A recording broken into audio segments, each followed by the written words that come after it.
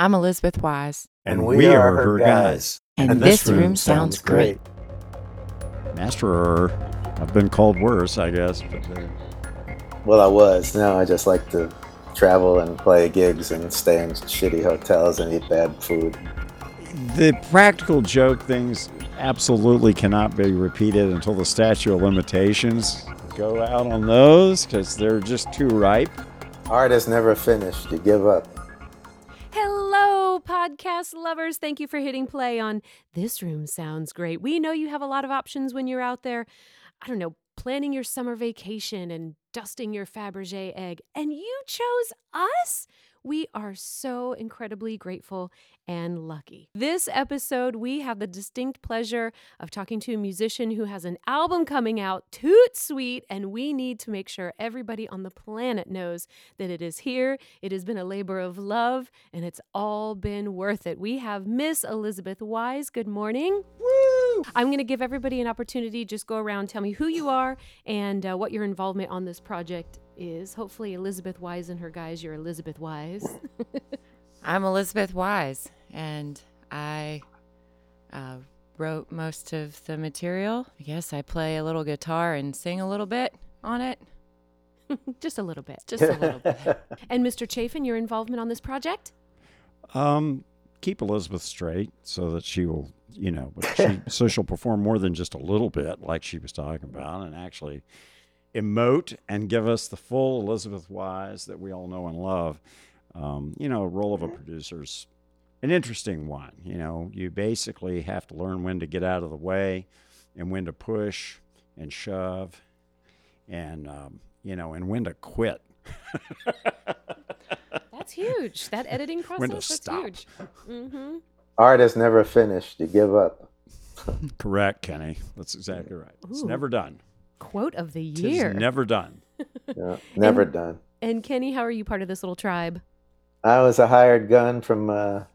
They sent tracks up to Brooklyn, New York.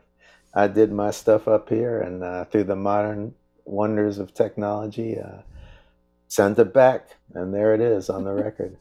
And who else is not with us that's on the record as well, Elizabeth? A lot of people. A lot. A lot of people. But there are a lot of good friends, that you have that you invited, like Kenny, to perform on this record. Mm-hmm. And they gave incredible performances. Just really amazing stuff. I think that's one of the most fun things about making something like this, right? Absolutely. Yeah, it was, that was, I think the biggest treat for me was working with so many people that are dear to me and pulling it together collectively. Very collaborative effort. Very collaborative. I think it's a great album. I think both did an amazing job, and I'm never that gracious with compliments, especially on productions, because that's what I've done, and I just really think Carlos, you did exactly what you just said. You knew when to do it and what to do, and it just sounds, the stuff just pops. It's just really, I can't wait to have it in my hands. Yeah, I think there's a lot of us that feel Yeah. Can we just remember, Can we just remember that he's a New Yorker and Yeah. he just said that? we that's fine. We're surrounded by Brooklyn folks You around are? here. Yeah, we really are. And it's, Richmond's such a melting pot. I think that's part of what has really infused its music scene with a lot of cool stuff because, we've got people that I know that have come out of, every music school probably on the planet here that, and because of the VCU music school and its international jazz connections, that's its big thing. They've had professors there through the years who are very, very steeped in jazz, traditional jazz mostly. And as a result, a lot of the students that come out of here are in that world. And what it does is it does an interesting thing. Those people are all over the planet, right? So they go play in these bands. These students leave here and go play in these bands all over the universe and then come back here to have a family or hang out or whatever. And the amount of enrichment they get from those experiences and bringing it back here and coming into a session and playing with you is a pretty unique situation because there's a lot of great music towns all over the world. They're known for their sound. We certainly think of iconic, New Orleans kind of things, those kind of situations, Memphis, you can go down the list. And they have a sound, and those are people that grew up there and were deeply in that music scene, learned some other things, and then brought them to the table, and you have some great session work and some great albums come out of it. But in Richmond, it's not really known for that. There's no Richmond sound. Nobody goes, oh, that was recorded in Richmond. They don't think like that because it's so bloody diverse here. It's so rich. That is the sound. It is the sound. We will have people that we're really good friends with, right, Elizabeth, that are like rappers and people doing, what we call raga pop. All these weird, strange labels you put on things, and these are the people we tap to play on the record. Yeah. And it's really, really fun to have that. And Kenny, I include you in that because you met Elizabeth. You guys are friends, and she drug you into this mess. So here you are adding your spice to this thing. And, how's Richmond as a live music town? Oh, incredible! I think it's incredible. Yeah. And that was, one of the sort of jumping off topics was, what do you think of the Richmond music scene? And you've just led into it perfectly that we have outdoor venues, we have small venues, we have the nationally touring venues, we have a studio that's a venue now here. I think the live music scene here is nationally incredible. We had Steely Dan last night playing. And then tonight we've got Jackson Browne, right? Yeah, we'll have Norah Jones on and Friday. Norah Jones is here at the end of the week. It's an incredible live venue thing on a national level. But Elizabeth, you can talk about like just the bar scene and all the other. There's a million musicians playing. Yeah, live here. It's crazy. There are. Is it nurturing to local artists? I ask that every podcast episode, and most of them here say yes. Most of the musicians here, Kenny, play in multiple bands. So they do this little do-si-do. Right. And each band is very supportive of each musician's endeavors, I find. There may be something going on behind the scenes I don't know about. And so, you could see them at the Camel, which is a great little dive bar one night, and then they might be the dinner music at the VMFA the next night, or a couple members from the same band will be in a different band in a completely different environment. So everyone is very well-rounded and supportive. I really do think it's a supportive. That sounds more like Boston than New York. New York used to be a lot more like that. Well, it's funny. Right now we're scoring a TV show for and it's about Nashville. It's a show. It's called The Good Road. It's on PBS, and this episode's about Nashville, and it's about the music scene in Nashville back in the day, and it's primarily the influence of African American music that was absolutely squashed and washed out of the country formula that was there, and how it just was dismissed. And they, talk about all these amazing artists that lived in Nashville for a long time. And I look at that as a cautionary tale. It's like, watch out what you're doing, because those people could be really it. They were really the thing that mattered, and you moved past that way too fast, right, Elizabeth? Anyway, back to Elizabeth and her album. Yes, back to Elizabeth. What stories are you telling on this album? So tell us the name of the album and what stories are you sharing with us? Your music is always so beautifully vulnerable and powerful at the same time, which is a really cool trick to pull off. Not a trick, but it's just an incredible thing to pull off. So what can we expect? It's called Reckless Sophistication, and the stories really range from personal experiences to relaying experiences from friends, things they were going through. I remember a writer telling me you can never really write about something that you don't have some personal experience about. So even if it's not completely autobiographical, it's still from your own experiences in one way or another. And that's very true out of this. The truth is, most of the songs on on the record, I realized well after recording that most of them came straight out of intense PTSD therapy from a lot of a long line of abusive relationships that I had to really figure out how to change. But how cathartic. Yeah, but I didn't even know it was happening, and that those were the songs that ended up on the record. And I didn't pick the list of the record by myself. I pitched a lot of tunes around to Carlos and other guys. I think even Kenny, just a long line of demos going. Some of them weren't even finished yet. They were almost finished and just scratch stuff. And some of them were on your phone. Some of them were on my phone. And some of them I wrote. I sent out a line, and then I think there was one that ended up being on it. It was super rough, and it said, "Oh, here's another. I just wrote this." So it was from the beginning, it was a very collaborative effort of which stories went together to come on this, and just how it happened. A lot of those stories came out of that very, very intense experience. Getting in touch with a lot of anger. You'll find that. Yeah, the album is so beautiful and palatable to the ear.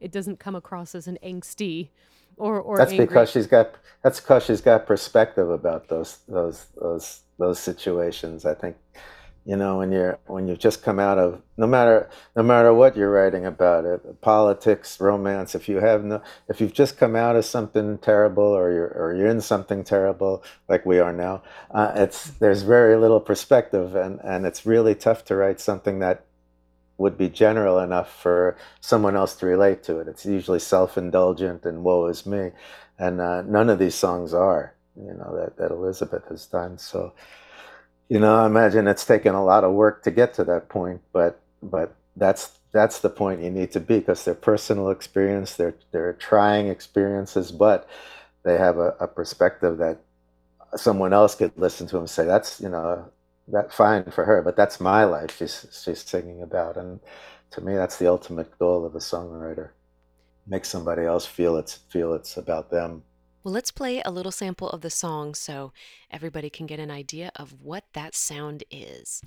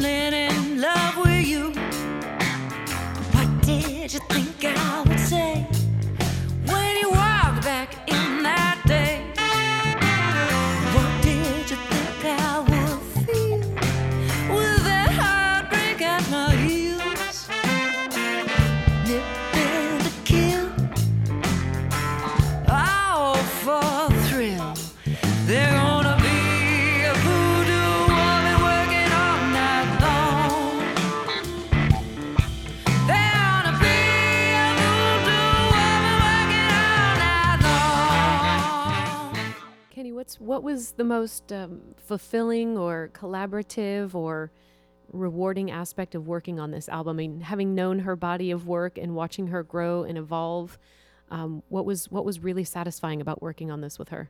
Satisfying was the first time I put on the tracks that they sent, and I said, "Oh man, this is really good." And I was very happy to hear that, because it beats the alternative, right? It does. And I know Elizabeth's very good. I don't know much about you, Carlos, but I sure do now, just through your work. And it was just, I put them on. I said, well, I just want to sit down and play, because these sound great. And there's a real. It feels like a band, even though that's kudos to the producer and artist. When you listen to it, it feels like not a bunch of guys, studio guys who've just come in and done their thing. It feels like people that have been playing together for a while, and the grooves are great, and it just gels like a band. And so for me, it was just so easy to sit down and put parts in, and know right away what wasn't needed and what might help. I usually end up sending more than I need, but I don't know if I did this time. But yeah, that was extremely satisfying to play on this record, and because it's a great record, songs and tracks. I mean, what a great testament to the work that's done here. That, yeah, somebody getting it farther away that wasn't part of the initial creation to be able to feel it coming through instead of.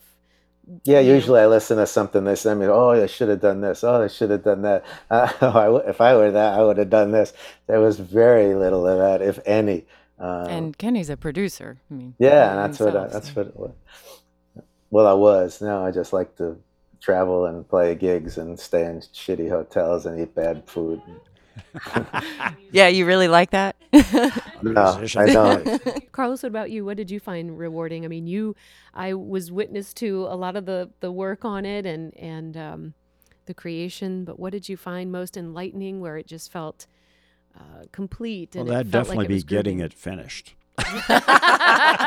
Getting that baby born already. Give birth now. This album is a labor of love. Epidural. No, what is most satisfying to me is a lot of times as a producer, and I know Kenny can amplify this concept, you're given a task. You're just, here's a box.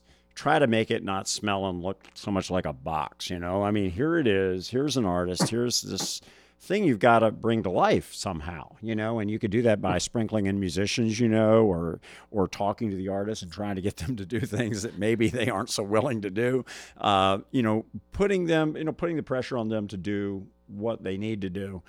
But in this case, that was not true for any of that. First of all, Elizabeth writes great songs. You don't have to sit there and beat the hell out of a song to make it good. You just take her ideas, you get a room full of musicians, which, by the way, Kenny, that's why we did it. We did it like a band. We just get everybody in the room and knock it out.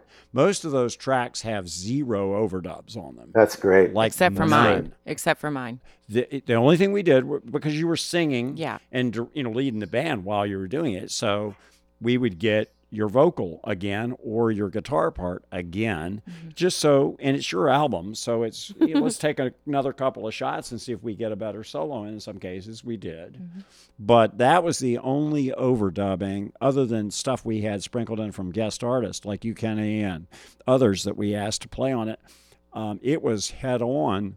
You know, the string section we did, you know, at Space Bomb, that was head on. That was a rhythm section and a string section, 2 sessions, and then a vocal session, and that thing was out the door. And you sang the vocal in no time. I mean, you know, you came and listened to it. It's so inspiring, of course, to sing over the top of something like that it lifts you up, and you just do it. And that's all it takes with you, is just point you in the right direction.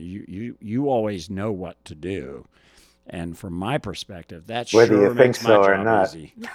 Sure makes my job easy, I'll tell you. There were a number of times, I think, where I would be nervous, and I was nervous about that song, going, I'm just not sure that I know how to do this the best way that it could be done. And you said, once we get the string section, you'll know what to do. And your confidence in me just telling me, you'll know what to do. Just wait. Yeah. You'll know what to do. And say, And it worked. Educational. Those are the uncredited parts of a good producer. But you're going to have to work on your narcissism, Elizabeth. You don't have enough of it. I'll put that on my to-do list. Yeah, definitely. Narcissism lessons. Yeah, I can give you some. See, that's what friends are for. Kenny, what's been a very memorable performance in your career? None. You play music? What? What day is it? My memory is shot, and I don't remember any of them. No, I've had a lot. I've had the good fortune of playing with people I've idolized, you know, my whole life. And I moved to New York, and here I am giving them charts to play. It that was kind of unreal for me. And I was a kid in a candy store. Same with the singers on all these sessions, because I produced a lot of jingles. I was in the jingle business for 18 years up here. Phenomenal wealth of talent, and both music and vocals. And then when I started playing gigs, I played gigs in the 20s when I was more viable, demographically viable, but not so much anymore. And I started playing again about 20 years ago, and I've enjoyed that just incredibly. I played some amazing shows around the world, and I don't know if I could pick one that stands out. I could pick some surreal ones, but none that are my favorites. I think I've had a lot of favorites. I would say to people listening to this, you should explore Kenny White's catalog of albums and so forth, because he's an amazingly talented musician, and he's had a lot of contributions to the musical world you should be aware of. And if you're not aware of Kenny's work, get to know it. That's what I would tell you. Thank you, Carlos. KennyWhite.net. KennyWhite.com will take you to a realtor's site. Isn't that right? It's a realtor? In Virginia, and somewhere around Lorton, I think. So they might go to that instead. This podcast is so informative. Places to not go on the internet. Carlos, what about you in your vast career? You've, I don't want to talk about it. Oh, come on. Kenny will tell you this. Anybody that's behind the scenes that we've elected to do what we do, we don't like to blow our horn. We're the worst self-PR people in business. You run into amazing people along the way, and one of my favorite things to do is to take people from all those disciplines, including the business discipline of running a studio and a complex like we have here. Take that all sprinkled together, bring all those friends, bring all the people that were influential in helping me get to where I am, bring them together, let them meet each other, and then let the stew start to boil, because it's amazing when you start introducing people that are like Elizabeth to the curator of a museum, or the head of a major Fortune 500 business, or some figure like that, or some educator or something, and she loves that. Most artists do. They love having these connections into the community at that level. You pull all of that together. That's what I'm about. That's what I'm about today. That, as you get further in your life and you make these connections and everything, it's time to cash in. Because of these friendships and so forth, and because of Elizabeth's great music, and also some great music on the part of a few other artists that we're talking with, and we'll get more into that at some point in the future. There's plenty of time. We've elected to start a label. But I have vowed my whole life I would never, ever be involved in a record label. I would never be in that smarmy business. I don't like it. I don't like all the things that go along with it. But I'm speaking of the traditional record business of yesteryear. Today, we've got a lot of challenges, but we've also got a lot of technological tools that we never had before. We also have a whole new group of people, business-wise, that are approaching things in a very, very different way. And so you start looking at the whole record company thing and you go, well, maybe there's a different way to do this as well. And of course there is. Of course there is. There's a way to do it with much more transparency, much more creativity, and certainly much more connection between all the people involved in the process. But you've got to design it in from the beginning. And that's what we're trying to do. We're for example, Shockoe Records, there's a couple of things we don't do that a normal record label would do. I hate to even call it a record label. It's more like an artist experiment, is what it is. But for example, we don't even try or bring up the conversation of controlling an artist's publishing or their sync rights. That's their thing.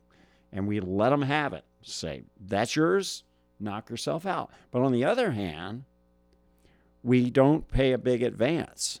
We don't produce the album for the artist. I mean, I did in this case for Elizabeth, but I was paid to do that. We did a Kickstarter to get this album paid, and that paid for the production of the album. So that was a creative new way to do that, So what happens here is when the artist steps out onto that stage and announces their album, the album is paid for. There is no money, there's no advance, but there's also no debt. Right. And you're walking out there with a clean slate and you're saying, I got an album, and I'm partners with this entity called Shockoe Records. Shockoe Records' job is to promote the album, make sure it gets to the biggest audience it can get to. That's what it does. The artist is supposed to perform and do their bit to make the album popular and make us all rich, hopefully.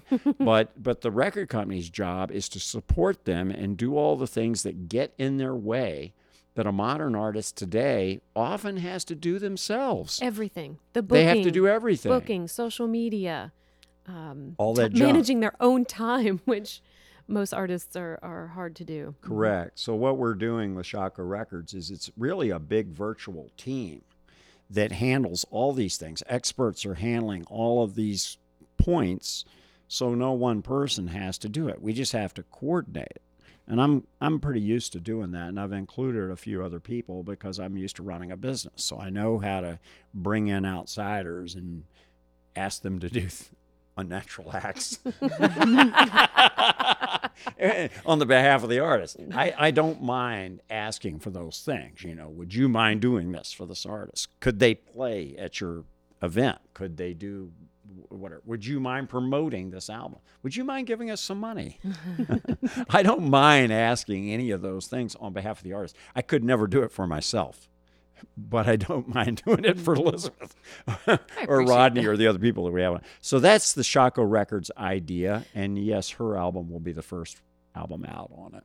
So what does the release of this album mean to you, Elizabeth?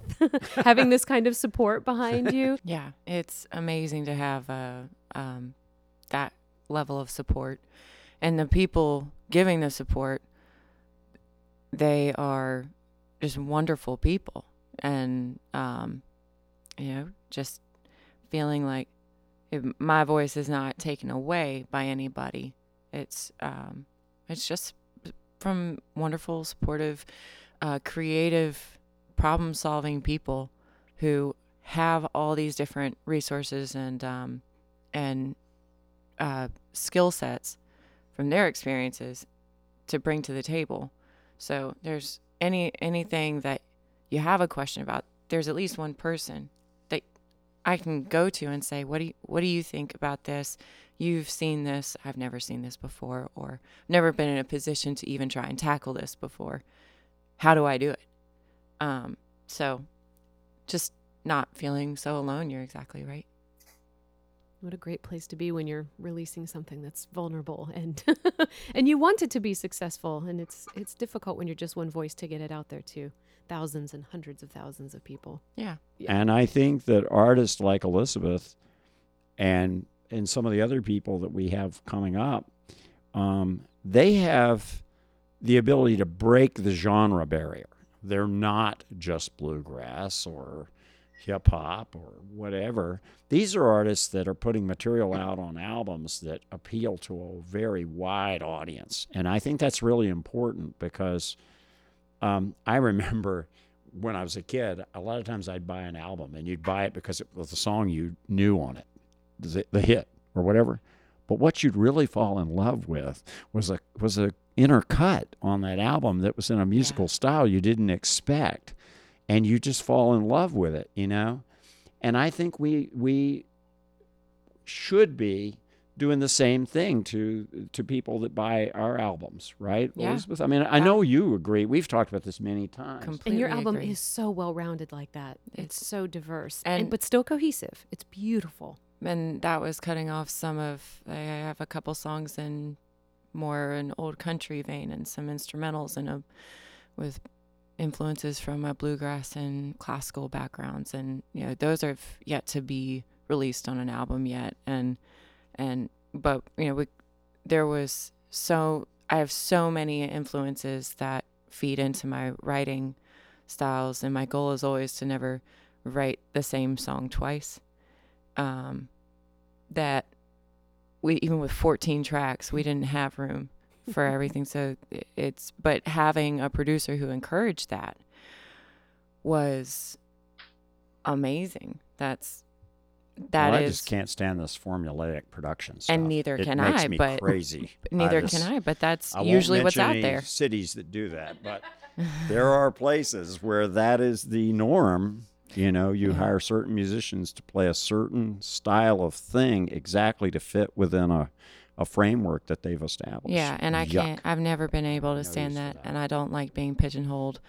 But Kenny, you've influenced me over the years a whole lot in that, and exposing me to different artists and all that they did, and especially your work with them. So hearing, well, they usually do this, and I wrote this part, and they did this, and hearing how that versatility just it could be, and Kenny's work is just all over the map, from scores to country to blues and jazz and funny, political, and also completely heart-wrenchingly beautiful and depressingly wonderful, or wonderfully depressing. But I'm of the same mind as you guys, though. I would buy an album because we grew up in that era. I remember where I was every time a certain album was released, or the first time I heard a song. I don't think that's the same anymore for younger people. I don't think it means that much of a social placement. I think it was something sacred for us, and when we bought that album, because we heard one song or two, and then, as Carlos said, we fell in love with tracks 5 and 6, and those are the ones you never get to hear anymore on terrestrial radio. Fortunately, there are people like XM radio, which has a deep tracks station, where they will dig out some tracks that I've even never heard, and I think that's missing terribly in the fabric of music today. They don't have that. You can name the first Hendrix album or the Jefferson Airplane, or I know where I was when I heard the song, though, and I heard Like a Rolling Stone for the first time. I know exactly where I was. Where were you? That I was in my parents' car. We were driving my brother to college for his first year. Wow. It was, and they came on the radio, and they kept saying they're going to play a new Bob Dylan song, and and then when you bought a record back then, you played it until your parents said, you stop playing. You played it over and over and over and over and over, and it was a lot more. It's hard to say. I'm sure when people invented the wheel, there were going to be a lot of people that said, "Oh man, this is going to ruin everything," and that's I try not to be there, but it's not the quality I'm talking about. It's the feeling that and the social significance that music had when we were younger, and that's exactly what Carlos is talking about doing with this label. That's just disappearing. And, you look at the Grammys now, and you look at the 5 contenders for Song of the Year, and there are no less than 12 writers on every one of those songs, because it's all about tracks. One guy sends a drum track, one guy sends a bass track, and it's like, where's the soul? I know that producers like Max Martin and people are supposed to corral all that and make it soulful, but it's just not the same. So I consider myself very lucky. Old school. Thank you, Kenny. So lucky that, and I'm realizing it more and more, just because of these conversations and going, man, I still was in the tail end of that time where I went to the record store. I listened to the radio and I heard tracks, and then I went to the record store, Plan 9 Music, local store here, the best. Our good friends at Plan 9. Yep. I would go down, because I only had so much money. I had to really think about how was I going to get the biggest bang for my buck? And I go into the used sections almost always. I would have to really want something bad to spend $15 or $13 on a new CD. But usually I would go down and into the basement where all the used tapes and CDs and mostly vinyl were. Yeah. And vinyl was $1. It was just a basement full of $1, max $3. And sometimes sales for 10 cents or a quarter. And I would come out with piles. I'd spend hours down there until they closed and kicked me out. And that was really how I explored music. And so I started paying attention to dates on the vinyl. I'm just so lucky that I was able to catch the tail end of that before the internet came along and, quite frankly, ruined a lot that feeling. Well, think about that the reverence we connection. had for the tangible. Yeah. My first music memories were sitting between speakers on my stomach looking at the album artwork as it played. If it had lyrics, that was Oh, yeah. great. Yes. But just Oh, yeah. staring at the artwork. And then you had to take care of it gingerly. You didn't want it to scratch, and it had to go in the little sleeve. There was a physical reverence that you had to have for this thing. It's like holy, It's also really good for sorting pot too. Double albums. Album. Get those weeds and stems and stuff out. Yeah, when Eat a Peach came out, I was like, The whoa, good I old can. days. Yeah. We've talked a lot about the work of the album, what goes into it. I always love getting to know people as people. So, Kenny, I can ask you, what food can you eat till it just makes you sick and you don't care? You just love it so much. I've often asked people what their death row meal. What would yours be? Mine would be Joe's Stone Crabs appetizer from Miami, and then any kind of linguine and hot sausages, and probably key lime pie or coconut cream pie for dessert, and then the next day I'm gone. I like your palate, Kenny. I like it. Yeah. I'm going Do to ya? insert. Oh, Right. yeah, that's incredible. Okay. Carlos, how about who would be your dream dinner guest? Who would you love just to sit and pick their brain? Oh, that's a good one. I had my dream dinner guest. Tell me. Quincy Jones. Holy shit. And it was amazing. And Andrea was there, and so was a good friend of mine, Samson Trent, was there, and he was speaking at the Richmond Forum, and we grabbed him at a reception after that and just sat down for he's got a weakness for women. So we sent in Andrea first, and she started talking to him, and they just had a great time. And by the way, people who don't know, Andrea is an engineer here who's fantastic. Trucking engineer all over the record. She actually is the person that tracked this record. She's the engineer that tracked this record. So she's, and I think this record sounds bloody great. So Sure does. So does this yeah, record. so she did a hell of a job, but she also can talk to Quincy Jones. So that was fun. So we got him going with Andrea, and she was asking him a bunch of stuff. And of course, he was impressed that she's this technical, minded music production person. And then we go up and start talking to him, and we had a great time. We were talking to him about what he thought of all these different artists and who he had worked with and everything. He was like an open book. He was great. So I've had my dream, and I can't imagine anybody in the industry, honestly, who would be more interesting than Quincy Jones. He's sort of the pinnacle for me. Yeah. Mm-hmm. Miss Elizabeth, who would you like to sit down with? So many people. I don't know. I think it would probably be, I want to say Ella Fitzgerald or maybe Big Mama Thornton. Maybe her. Real character. She'd bring you out of your shell. Uh-huh. You wouldn't get much to eat.